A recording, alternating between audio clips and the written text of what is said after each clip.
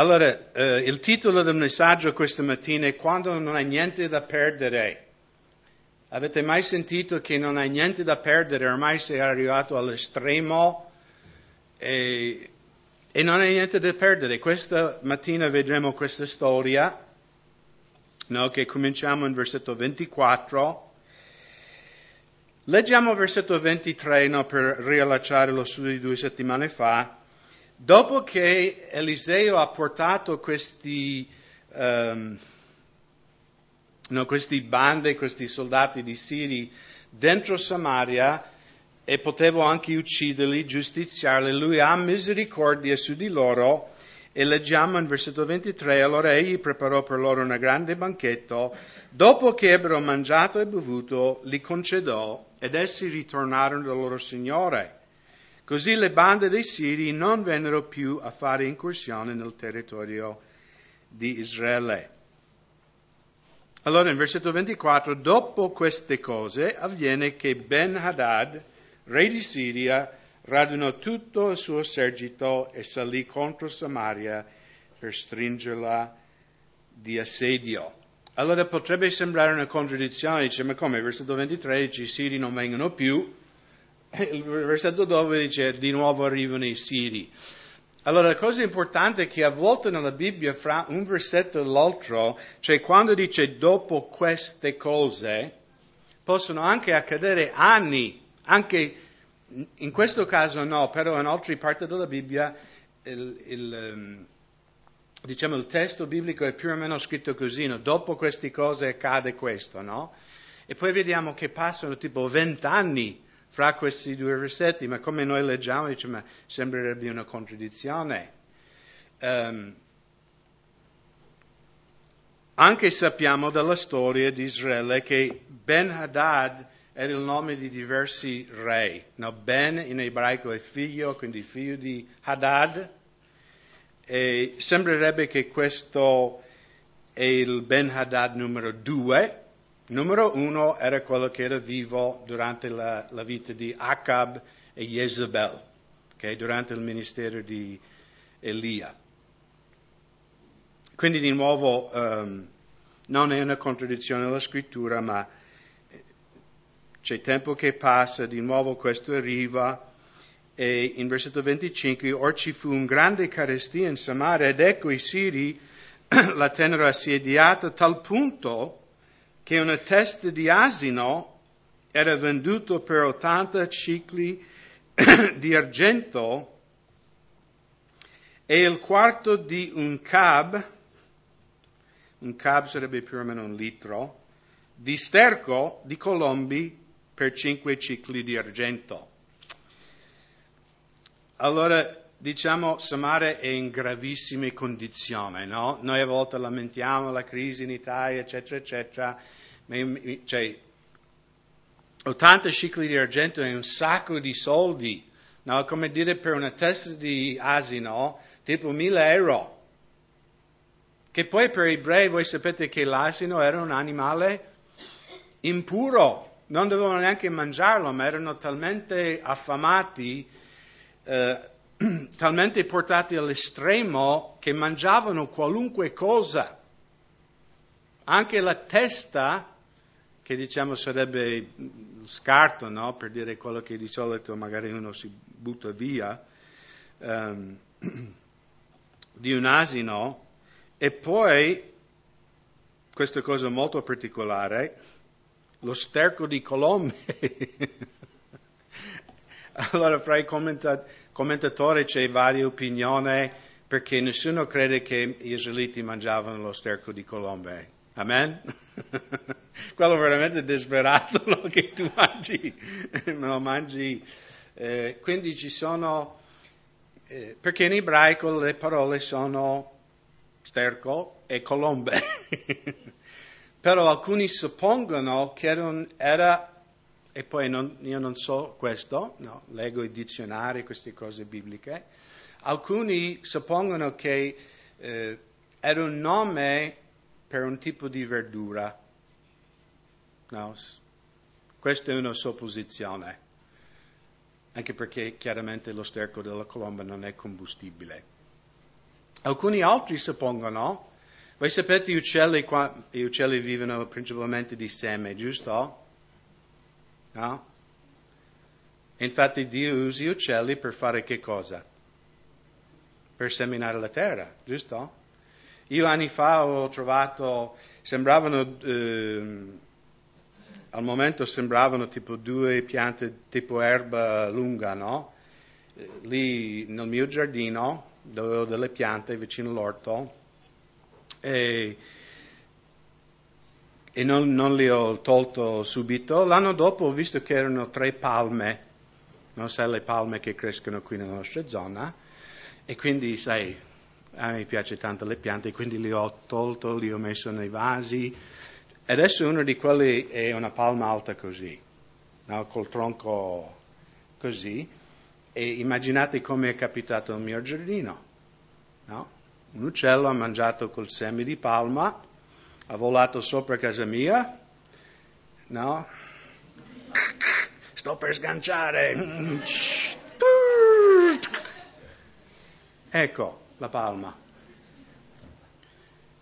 Quindi alcuni suppongono, io non per schifarvi prima di mangiare il pranzo, ma alcuni suppongono che gli israeliti erano talmente disperati di fame che prendevano questo sterco, tipo questo litro di sterco, no? Un sacchetto di sterco, e veniva lavata e tolti i semi dallo sterco, e quei pochi, magari 100 grammi di semi che erano dentro tutto questo sterco di cosa, li mangiavano. Ok? Forse. Però per dire, no, sono veramente estremi questi israeliti. E in versetto 26, mentre il re di Israele passava sulla mura, una donna gli gridò e disse: aiuto, o re mio signore. Egli rispose: se non ti aiuto l'Eterno, dove posso io trovare aiuto per te? Forse con i prodotti dell'aia o del torchio? Cioè il re dice: se Dio non ti aiuta, io cosa posso fare? Tutti i granai sono vuoti, non c'è più vino, non c'è più uva nel torchio, non c'è più niente, ormai anche le bucce, anche i rami sono stati consumati. Poi il re disse: che cosa hai? Egli rispose: questa donna mi ha detto: dammi tuo figlio perché lo mangiamo oggi, mio figlio lo mangeremo domani. Così abbiamo fatto cuocere mio figlio e l'abbiamo mangiato. Il giorno seguente io le ho detto: dammi tuo figlio perché lo mangiamo, ma essi ha nascosto suo figlio. Mamma mia. Cioè, gli israeliti sono ridotti al cannibalismo, no? E in Italia non credo che siamo mai stati ridotti così, però voi sapete che è successo anche nella storia moderna. No, c'era quell'aereo dei calciatori che è schiantato nelle Andi, chi si ricorda, chi è grande, ma anche in tempi di guerra nel mondo, no, ci sono stati di queste cose, no? Dio ha vietato chiaramente nel Vecchio Testamento di mangiare carne di un altro umano, anche perché i scienziati poi hanno scoperto che mangiando carne umana tu prendi una malattia, no? Ma per dire, e perché metto tanto enfasi su questo? Per dire, fratelli, qualunque cosa che tu stai affrontando non è niente paragonato a questo. Ok? Israele è veramente agli estremi. Questo a causa anche del peccato di Joram, il re di Israele, il figlio di Acab, che è un uomo malvagio, un uomo che non segue il Signore. Infatti vedremo che lui è religioso ma non è veramente un credente. Versetto 30, quando il re udì le parole della donna, si stracciò le vesti mentre passava sul muro. Il popolo guardò ed ecco sotto egli portava un cilicio sulla carne. Allora, voi sapete cos'è cilicio, magari alcuni di noi stranieri cos'è questo.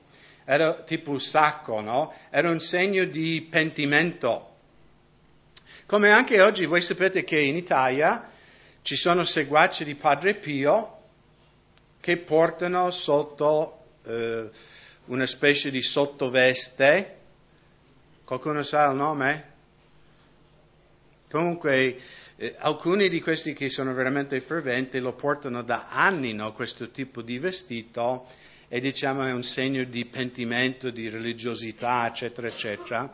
E secondo me da questo comprendiamo che Joram, cioè lui aveva religione, no? Lui portava questo cilicio, questa cosa religiosa sotto, ma vedremo che in realtà non aveva un rapporto con Dio personale, cioè è come un talismano, vabbè, proviamo questo, proviamo quello.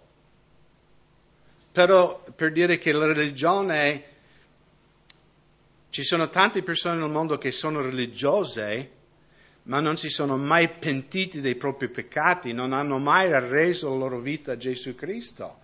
Quindi non serve a niente. Cioè anche portando questo talismano, questo portafortuna, questo articolo religioso, non ha cambiato la direzione della nazione di Israele. E so che anche nella mia vita a volte Dio ha dovuto portarmi all'estremo proprio per smontare, per spogliarmi di tutte le cose religiose, orgoglio, peccato, in modo che io comprendevo che solo in Lui posso sperare, che solo in Lui c'è la mia speranza. Però per dire, il re di Israele era un uomo religioso, eppure non cambiava la sua situazione.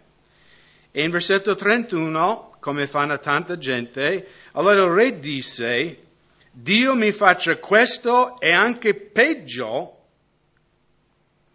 se oggi la testa di Eliseo, figlio di Shafat, resterà ancora sulle sue spalle. Ok. Dio abolisci me, lui sta dicendo. Ok? Dio uccide me e mi faccio abolire se oggi non uccido Eliseo, quell'uomo di Dio. Quindi cosa sta facendo il re di Israele? Sta dando la colpa a Dio, giusto? È colpa di Dio questa situazione. È una cosa che ho notato, che anche i non credenti, quando tutto va bene, quando un aumento vincono la lotteria, quando non è che danno la gloria di Dio quando tutto va bene, giusto? No, allora io l'ho fatto, io ho fatto questa impresa, io sono bravo, sono stato intelligente, ho investito nella borsa, vedi come mi è andata bene, gloria, gloria a me, quando tutto va bene. Ma poi quando tutto va male? Dio, no? Quando parlo con le persone, se Dio è buono, perché c'è questo? Se tu Dio è così, perché accadono queste cose? Siamo veloci, no? Quando tutto va bene a scordarci di Dio, quando tutto va male, la colpa è di Dio, o la colpa è di chi è il servo di Dio. Come anche oggi tante persone pensano, basta eliminare questi cristiani nati di nuovo, poi avremo pace mondiale, no? Perché questi cristiani nati di nuovo sono quelli che insistono che Gesù è l'unica via. Perché il pensiero di oggi è che tutte le religioni vanno bene, tutte le vie portano al Signore, basta che tu sei sincero, giusto? Non è il pensiero di oggi? Quando per noi che abbiamo conosciuto il Signore, Gesù ha detto, io sono la via, la verità e la vita, nessuno va al Padre se non è per mezzo di me. E la nostra esistenza, che Gesù è l'unico mezzo della salvezza umana, siamo visti come bigotti, no? Tipo ostacoli al progresso umano. Quindi Joram, il re di Israele, prende con Dio, prende con Eliseo. Versetto 32.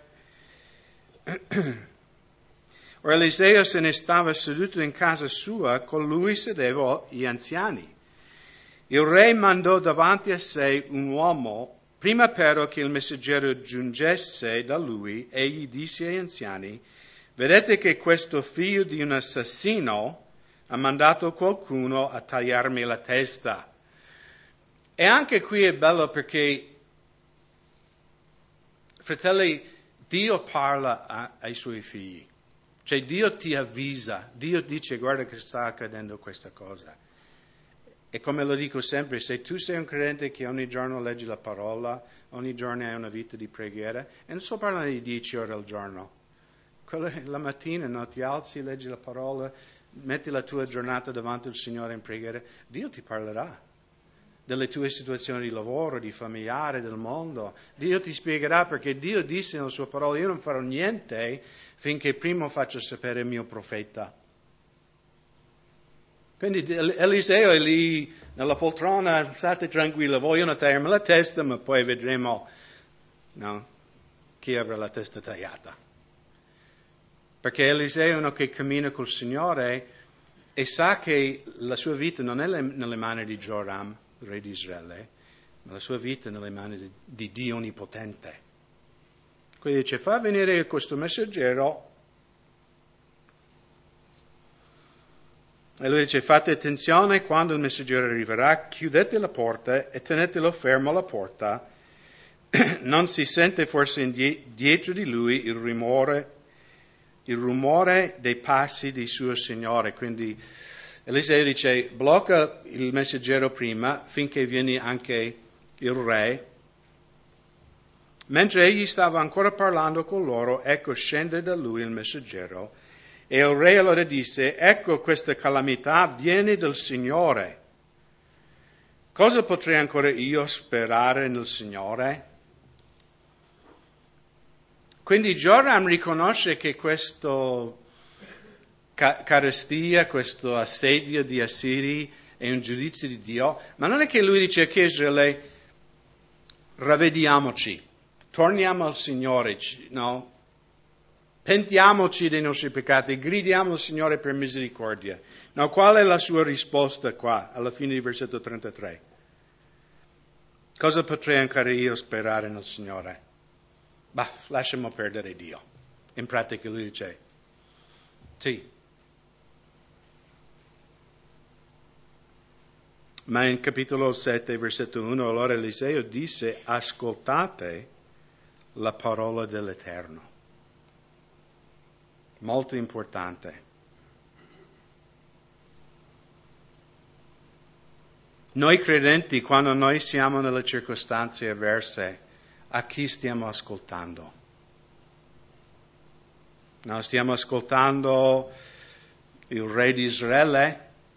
Perché lui, cosa dice il re di Israele? È colpa di Dio, lascia perdere il Signore, perché in pratica in 33 lui dice: lascia perdere il Signore. Perché io non voglio ravvedermi, io non voglio lasciare il mio peccato. Stiamo ascoltando il mondo, cosa ci dice il mondo? Stiamo ascoltando Facebook o Facebook? Quali sono le voci che facciamo entrare, no? Stiamo facendo entrare la parola di Dio nel nostro cuore. Perché se facciamo entrare la parola del Signore nella nostra vita, allora cosa nasce quando noi ascoltiamo la parola di Dio secondo Romani 10? Dai, Romani 10, la fede viene per udire la parola di Dio. Quando noi ascoltiamo la parola dell'Eterno, la fede nasce, la speranza. Rimettiamo la nostra attenzione su dove dovrebbe essere. Cosa dice l'autore di Ebrei in capitolo 12? No? Guardando le circostanze, guardando la tua condizione finanziaria, economico, culturale, cosa siamo chiamati in Ebrei 12 a guardare? L'autore e compitore della nostra fede, giusto? Guardando Gesù, l'autore e compitore della nostra fede, corriamo con perseveranza la gara che ci è posto davanti. La prima cosa che ho imparato quando ho nella scuola facevo atletica, la prima cosa, proprio il primo giorno che dovevamo fare queste gare atletiche, a scuola in America, il coach, l'allenatore, la prima lezione dice, quando tu corri, la prima cosa che dovete imparare è proprio inchiodare dentro la vostra testa è che quando hai cominciato la gara non deve mai guardare indietro. Perché se tu guarderai indietro, tu perderai già un mezzo passo e tuo avversario ti passerà, davanti. Mai guardare indietro, sempre con la testa avanti. Corre con tutta la forza, non guardare gli altri. Perché la nostra tendenza sarebbe, di guardare gli altri. Ma Eliseo, uomo di Dio, arriva, c'è confusione, c'è la morte, c'è disperazione, e dice così dice il Signore. Perché la situazione è questa, ma noi serviamo un Dio di miracoli, un Dio che non è impedito da qualunque situazione umana. E noi che viviamo in Italia possiamo guardare la situazione, amen, e strapparci i capelli, quelli che mi rimangono. Guardando la situazione politica, l'altro giorno Padoan, mi sembra il ministro dell'economia, quasi sembrava che voleva stappare una bottiglia di champagne, dice, questo anno l'economia italiana crescerà di 0,8. C'è neanche 1%. 0,8, sì. Siamo così bravi, stiamo facendo... No, allora tutti come facevano festa. Voi vi rendete conto cosa vuol dire che l'economia sta crescendo 0,8? Non è un disastro. È il schianto di 2 treni ad alta velocità. Un'economia che... Però come negli altri anni era anche negativo, no? Quindi ci mettiamo fiducia in questi? Sarebbe molto errata. E di nuovo Però fratelli, in tempi disperati, ma anche in tempi buoni, noi dobbiamo ascoltare la parola dell'Eterno. Perché Gesù ha detto, cielo e terra passeranno, ma la mia parola non passerà mai. E vedremo in questa storia che tutto quello che Dio dichiara accadrà. Quindi Eliseo si alza, ascoltate la parola dell'Eterno.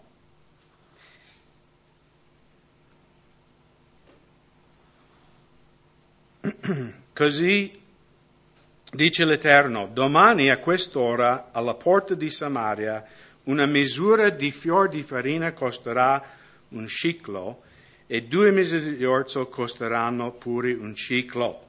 Quindi di nuovo più o meno il prezzo normale, per quei tempi. Ma il capitano su cui braccio il re si appoggiava, riposa l'uomo di Dio, disse, ecco, anche se l'Eterno facesse delle finestre in cielo, avverrà mai una cosa del genere?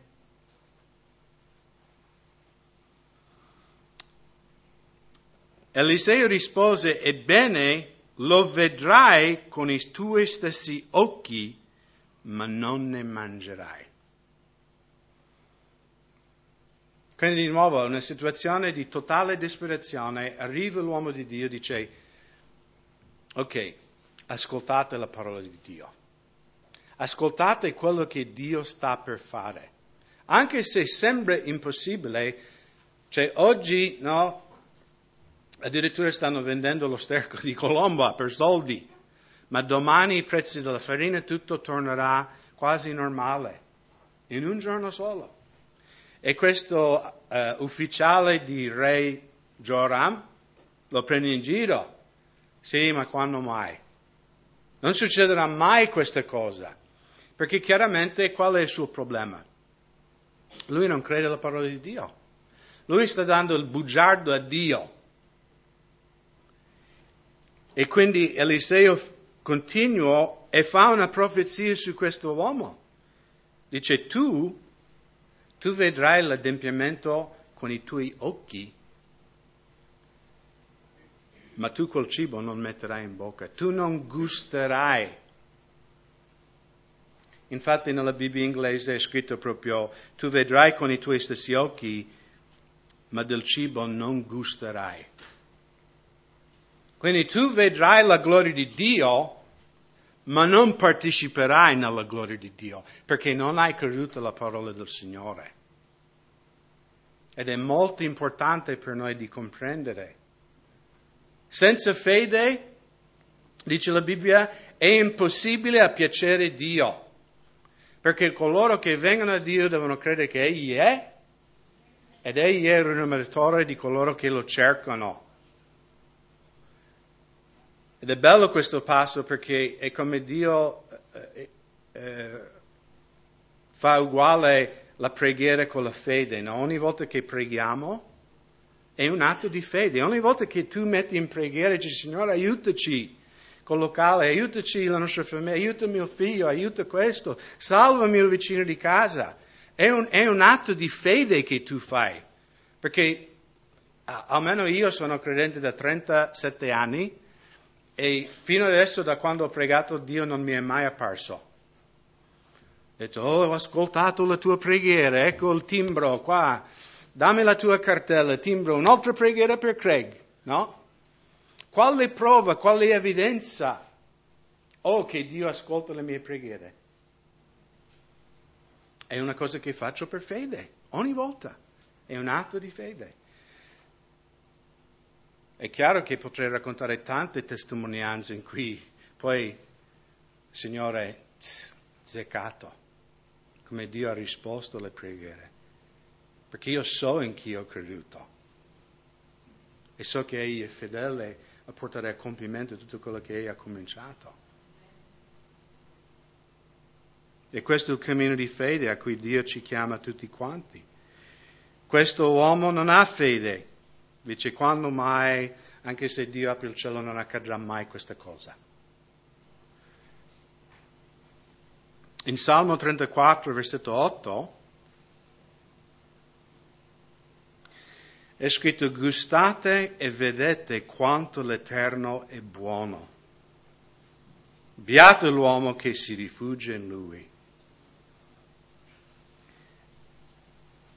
Io amo questo versetto in Salmo 34:8 perché parla del fatto che Dio non è, cioè Gesù Cristo non è una cosa astratta che tu non puoi sperimentare. Qui e chiaramente voi comprendete che il salmista parla in modo figurativo, non è che mangiamo il Signore. Però usa, no, perché quanti di noi piace mangiare? Voi no.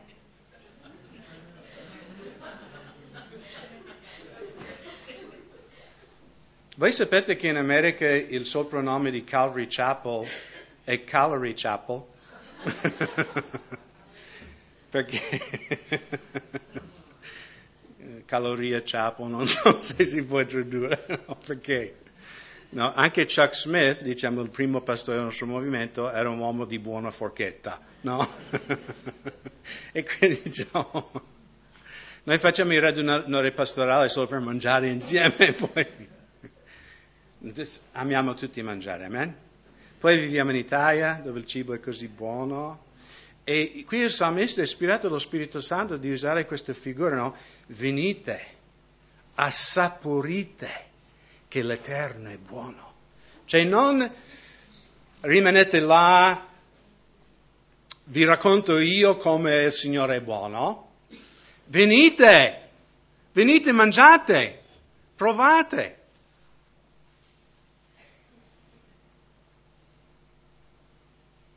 No, tipo la mozzarella di Battipaglia. Se non hai mangiato uno, non puoi sapere. O magari la cucina di tua mamma.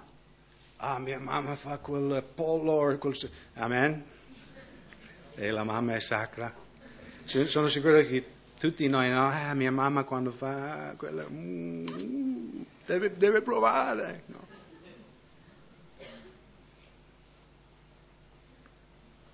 E c'è questa cosa, Dio dice, venite, mettimi alla prova, gustate. Tante persone pensano che Dio è una religione di regole, di vestiti, di rituale, di cattedrale. La cosa più bella che mi è capitata nella vita era il giorno che ho conosciuto Gesù. Perché poi in quel giorno tutto l'universo è entrato in sintonia. E ho detto, ecco perché sono qua. Ecco quello che mi mancava. Ecco perché esisto. Ecco il mio destino, il scopo della mia vita. Più importante di essere ricollegato col mio Creatore, di camminare con Lui in questa relazione di amore, di gioia. E Dio invita. Questo aiutante del re, dice Eliseo, tu vedrai, ma non gusterai.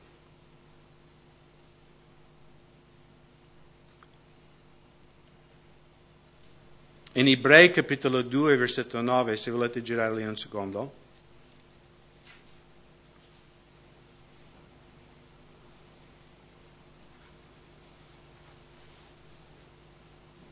Perché parliamo sempre di gustare.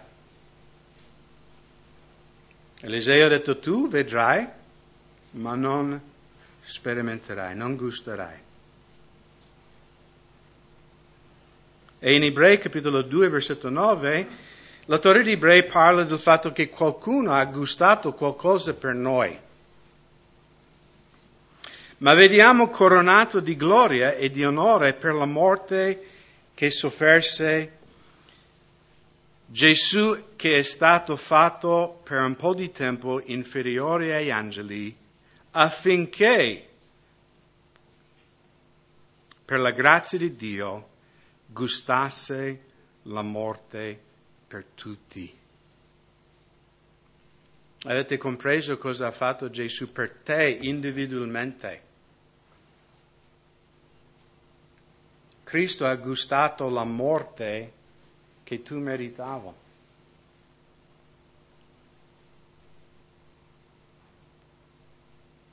Lui ha gustato la morte per ognuno di noi. Lui ha gustato la morte in modo che Dio poteva fare questo invito, venite e gustate. Io ho gustato la morte per te in modo che tu puoi venire a gustare la mia bontà, il mio amore, la mia pace, la mia gioia. E anche nel Vangelo di Luca, se volete girare là in Luca capitolo 9, anche lì Gesù parlava di gustare qualcosa. Luca 9, versetto 23.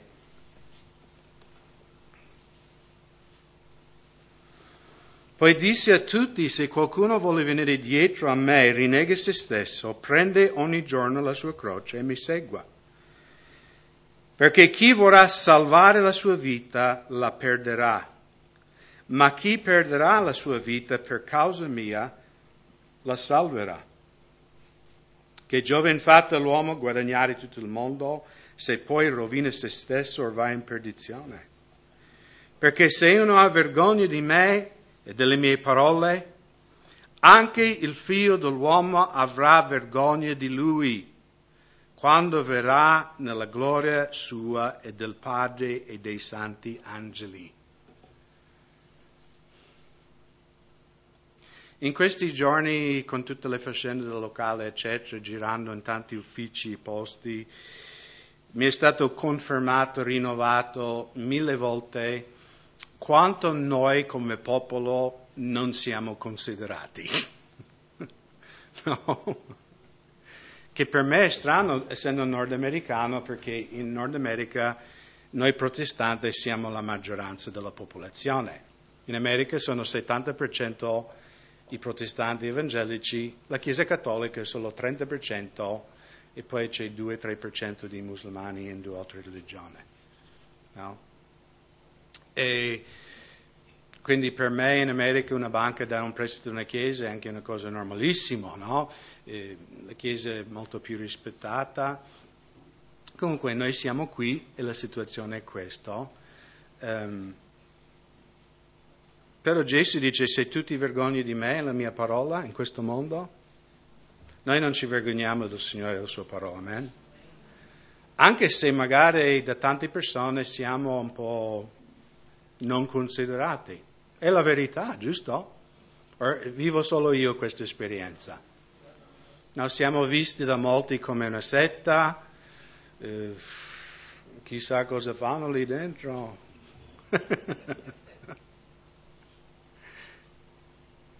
Ma la scelta è nostra, no? Possiamo identificarci con Cristo e il suo vituperio, o possiamo cercare l'applauso del mondo, l'approvazione del mondo. E qui Gesù, no, parlando alla gente, in versetto 27, ora io vi dico in verità che vi sono alcuni qui presenti che non gusteranno la morte prima di aver visto il regno di Dio. Allora qui voglio parlarvi un secondo di una cosa molto delicata, ed è dove finirai per tutta l'eternità. Perché come quell'ufficiale di re Joram, Eliseo dice, tu vedrai la gloria di Dio, ma non saporai neanche un assaggino. E questa è la cosa che mi fa paura. Perché la Bibbia dice che nel giorno di giudizio tutti gli umani, ricchi, poveri, grandi, potenti, staranno ritti davanti al grande trono bianco e ognuno si renderà conto a colui che è sul trono per la propria vita. Quindi anche i non credenti, anche questo ufficiale di Joram, i non credenti vedranno la gloria di Dio, fratelli. Loro vedranno il Signore in tutta la sua gloria. Secondo me vedranno anche la gloria celeste. Ma chi non ha ricevuto la salvezza in Cristo Gesù, cosa sarà detto a loro? Lontana da me, operatore di iniquità, nelle tenebre di fuori. Tutti gli umani sulla terra un giorno saranno davanti al Signore e si renderanno conto per la propria vita. Cristo ha gustato la morte anche per loro. Ma come la storia dell'ufficiale di re di Israele, senza fede? Cioè questo re, lui vedrà questo miracolo. Lui vedrà che il cibo sarà venduto per niente fra un giorno. Ma non ne gusterà neanche un morsetto. E così sarà per molti che non hanno creduto alla parola del Signore, che frequentano magari questa comunità da tanti anni, spero di no, ma frequentare questa comunità non garantisce niente. Chi ha il figlio ha la vita, chi non ha il figlio non ha la vita. Ok? Uno può dire Joram aveva anche questo sottoveste, lui poteva dire io sono cattolico, io sono protestante, io sono ebreo. Lui era religioso, ma non aveva un rapporto personale col Signore. E io spero che nessuno qui presente questa mattina, in quell'ultimo giorno, sarà stato detto lontano da me, operatore di iniquità. Piuttosto, ben fatto, servo fedele, entri nella gioia del Padre. Amen. Non facciamo come quest'ufficiale. Oggi, la Bibbia dice, oggi è il giorno della salvezza. Voi sapete che Pier Pietrignani, che è pastore della Calvary Chapel a Nizza, grandissimo amico da più di 20 anni, e quella sera che quel pazzo ha preso il camion e ha ucciso, mi sembra, 80 persone lì sul lungomare di Nizza, cioè lui, perché erano i genitori della sua suocera, i genitori della nuora, erano proprio lì in visita con loro, in vacanza, proprio in quei giorni. E loro tutti avevano pianificato di andare sul lungomare quella sera a guardare i fuochi. Poi alla fine, non so, la bambina non si sentiva bene, erano stanchi, alla fine hanno detto no, andiamo a casa, magari andremo sul tetto di casa nostra a guardare da più lontano, però si vede sempre, no? E chi di quelle persone che passeggiava sapevano che magari fra 5 minuti sarebbero morti? Erano lì a far feste, a comprare caramelle ai bambini, sentire il mare. Giusto? Per dire a nessuno di noi, domani non ti è garantito, caro amico o cara amica. In questo momento ti è garantito. In questo momento tu puoi dire, Gesù Cristo salva la mia anima, io sono un peccatore. E tornando in secondo Re, vediamo poi questi lebrose che fanno un passo di fede. In versetto 3. Or c'erano 4 lebbrosi all'ingresso della porta, i quali dissero tra di loro, perché stiamo seduti qui aspettando di morire? Quindi abbiamo questi 4 lebbrosi, ancora peggio della gente che è dentro città. In città si può ancora comprare una testa di asino. I lebbrosi sono neanche forse permesso dentro la città. E loro arrivano alla conclusione, guarda, noi moriremo in ogni caso, quindi se diciamo entriamo in città c'è la fame e vi moriremo. Se restiamo qui moriremo ugualmente. Or dunque venite, andiamo a presentarci all'accampamento dei Siri, se ci lasceranno vivere, vivremo, e se ci daranno la morte, moriremo. Quindi arriviamo, no? Quando non hai niente da perdere. Questi lebbrosi alla fine dice, intanto moriremo lo stesso. Dentro città moriremo sicuro. Qui al cancello siamo già morti. Facciamo un passo di fede. Non si sa se loro avevano sentito la profezia di Eliseo o no. Questo non sappiamo.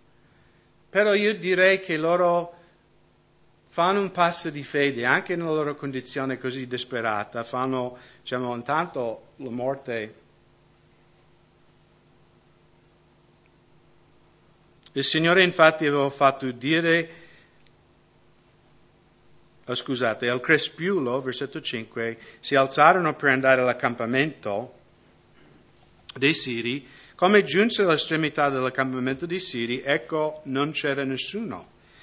Il Signore aveva fatto udire l'esercito dei Siri un rumore di carri e un rumore di cavalli, il rumore di un grande esercito, ed essi si erano detti l'uno all'altro, ecco il re di Israele ha soldato contro di noi i re di Hittei, i re di Egiziani per assalirci. Perciò essi al crepuscolo, thank you honey, si erano levati ed erano fuggiti abbandonando le loro tende, i loro cavalli, i loro asini, l'intero accampamento così come era. Erano così fuggiti per salvare la loro vita.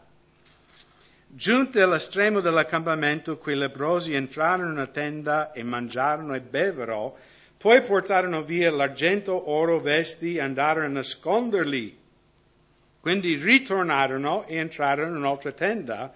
Anche di là portarono via varie cose e andarono a nasconderlo. Quindi questi stanno facendo strage, 4 di loro. Nessuno sa quello che sta accadendo al di fuori del profeta Eliseo. Ma poi in versetto 9 sono un po' compunti del loro comportamento e credo che anche qui Dio ci parlerà a noi credenti. Ma poi dissero fra di loro, non facciamo bene così.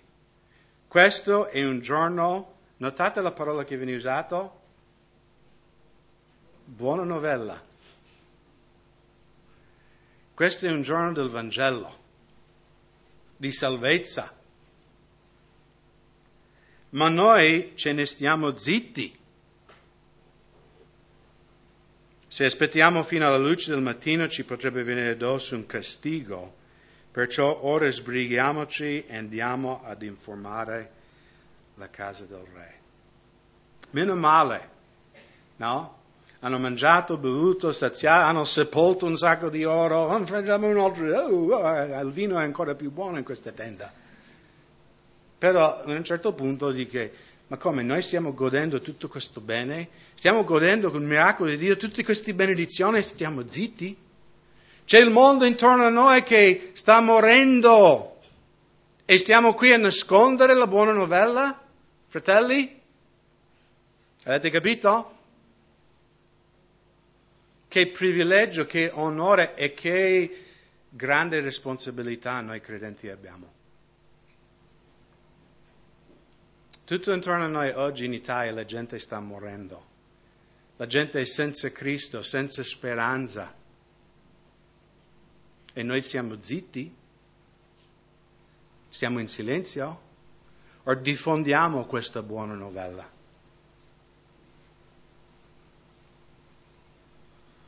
E quindi in versetto 10 così andarono e chiamarono i guardiani della città, li informarono della cosa dicendo siamo andati all'accampamento dei Siri ed ecco, là non c'era nessuno, ma si sentiva voce di un uomo, ma c'erano soltanto cavalli, asini legati e le tende intatte. Allora i guardiani chiamarono e fecero giungere la notizia all'interno della casa del re. Così il re si levò di notte e disse ai suoi servi, vi dirò io quel che ci hanno fatto i Siri. Sapendo che noi siamo affamati, sono usciti dal campamento per nascondersi nella campagna dicendo, come usciranno dalla città li prenderemo vivi e poi entreremo nella città. Quindi lui non ci crede. È come quelle persone quando tu racconti il Vangelo del messaggio, no? Che tu puoi essere salvato per la grazia di Dio, gratuitamente, non devi andare a messa, non devi fare preghiere, non devi dare soldi alla Chiesa, devi solo credere in Gesù.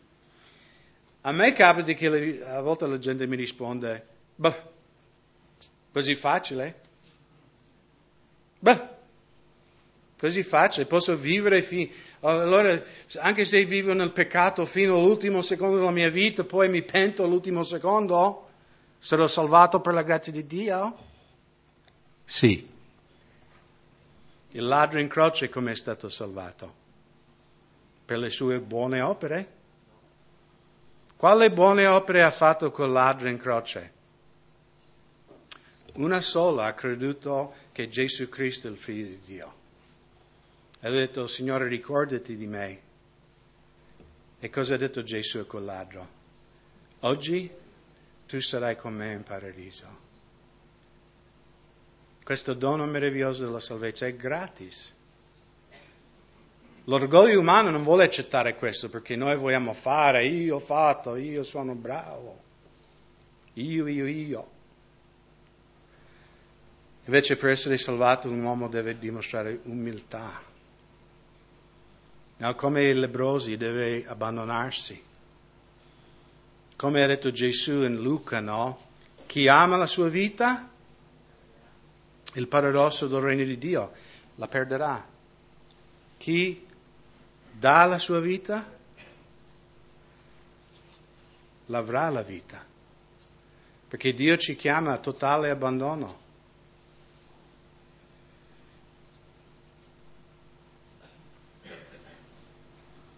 Quindi in versetto 13, uno dei suoi servi rispose, ti prego lascia che alcuni uomini prendano 5 dei cavalli e ancora rimangono in città. Ecco, essi saranno al massimo come tutta la moltitudine di Israele che è rimasta in città. Oppure saranno come la moltitudine di Israele che è già perita. Mandiamoli a vedere. Presero dunque 2 carri con i loro cavalli. Il re li mandò sulle tracce dell'esercito dei Siri, dicendo andate e vedete. Così andarono dietro a loro fino al Giordano ed ecco tutta la strada era coparso di vesti, di armi che i Siri avevano gettato via nella loro fuga precipitosa. I messaggeri quindi tornarono a riferire la cosa al re. Allora il popolo uscì fuori e saccheggiò l'accampamento dei Siri. Una misura di fior di farina costava un ciclo e 2 misure di orzo costavano pure un ciclo, secondo la parola dell'Eterno. Ricordate, fratelli, la parola di Dio è sempre vero. Le tue sensazioni, quello che tu vedi con gli occhi non è sempre vero, ma la parola di Dio è sempre vero. E la cosa bella qui è che i 4 lebbrosi, come sono stati ubbidienti alle loro coscienze e hanno proclamato la buona novella, chi ha i benefici di questa buona novella? Tutta la città. Quindi, fratelli di Montebelluna, se tu per fede domani vai a predicare il Vangelo, tutta la tua città avrà benefici, perché le vite saranno trasformate.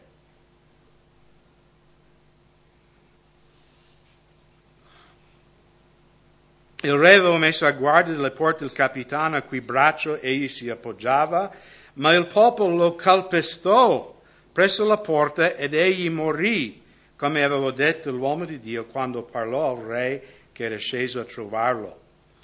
Così avviene come aveva parlato l'uomo di Dio al re, dicendo: domani a quest'ora alla porta di Samaria 2 misure di orzo costeranno un ciclo e una misura di fior di farina costerà pure un ciclo. Il capitano aveva quindi risposto all'uomo di Dio, aveva detto: ecco, anche se l'Eterno facesse delle finestre in cielo, avverrà mai una cosa del genere? Eliseo gli aveva allora risposto: ebbene, lo vedrai con i tuoi stessi occhi, ma non ne mangerai. Gli capitò proprio questo, il popolo lo calpestò presso la porta ed egli morì. Quindi anche per noi questa mattina, alcuni di voi deve decidere, no? Perché tutti noi vedremo la gloria di Dio. Un giorno tu vedrai che Gesù è il Signore. La Bibbia dice che ogni lingua, anche quella di Satana e demoni, si inginocchierà e confesserà che Gesù Cristo è il Signore. Tu dici: io non voglio umiliarmi davanti a Dio. Un giorno lo farai lo stesso. No. Come i lebbrosi, moriremo lo stesso, conviene lo facciamo adesso. Conviene che facciamo un passo di fede oggi, perché intanto siamo morti. Ed è quello che Dio chiede da noi, riconosce: siamo lebbrosi, siamo morti. Noi moriremo lo stesso. Voi conoscete la storia di Steve Jobs, no? Il fondatore di Apple. Conoscete, no? E adesso finisco. Steve Jobs è morto con 800.000 miliardi, cioè di valore, no? Diciamo in banca, per dire. Lui è morto di cancro del pancreas e voglio chiedervi quei 800.000 miliardi di dollari che lui aveva, quanti secondi ha comprato più di vita? 0. È uno dei uomini più ricchi del mondo e con tutti i suoi soldi e tutto il suo potere non ha potuto comprare neanche un altro respiro. Quindi oggi è il giorno della salvezza. Non, sai, tu prendi in giro la tua famiglia, prendi in giro, ma Dio non prende in giro. Lui sa quello che tu fai di nascosto. È inutile. È meglio essere come i lebbrosi, dice: io morirò lo stesso. Quindi è meglio che metto la mia vita a posto con Dio oggi. È meglio che faccio un passo di fede, che credo alla parola dell'Eterno e comincio a gustare la bontà di Dio.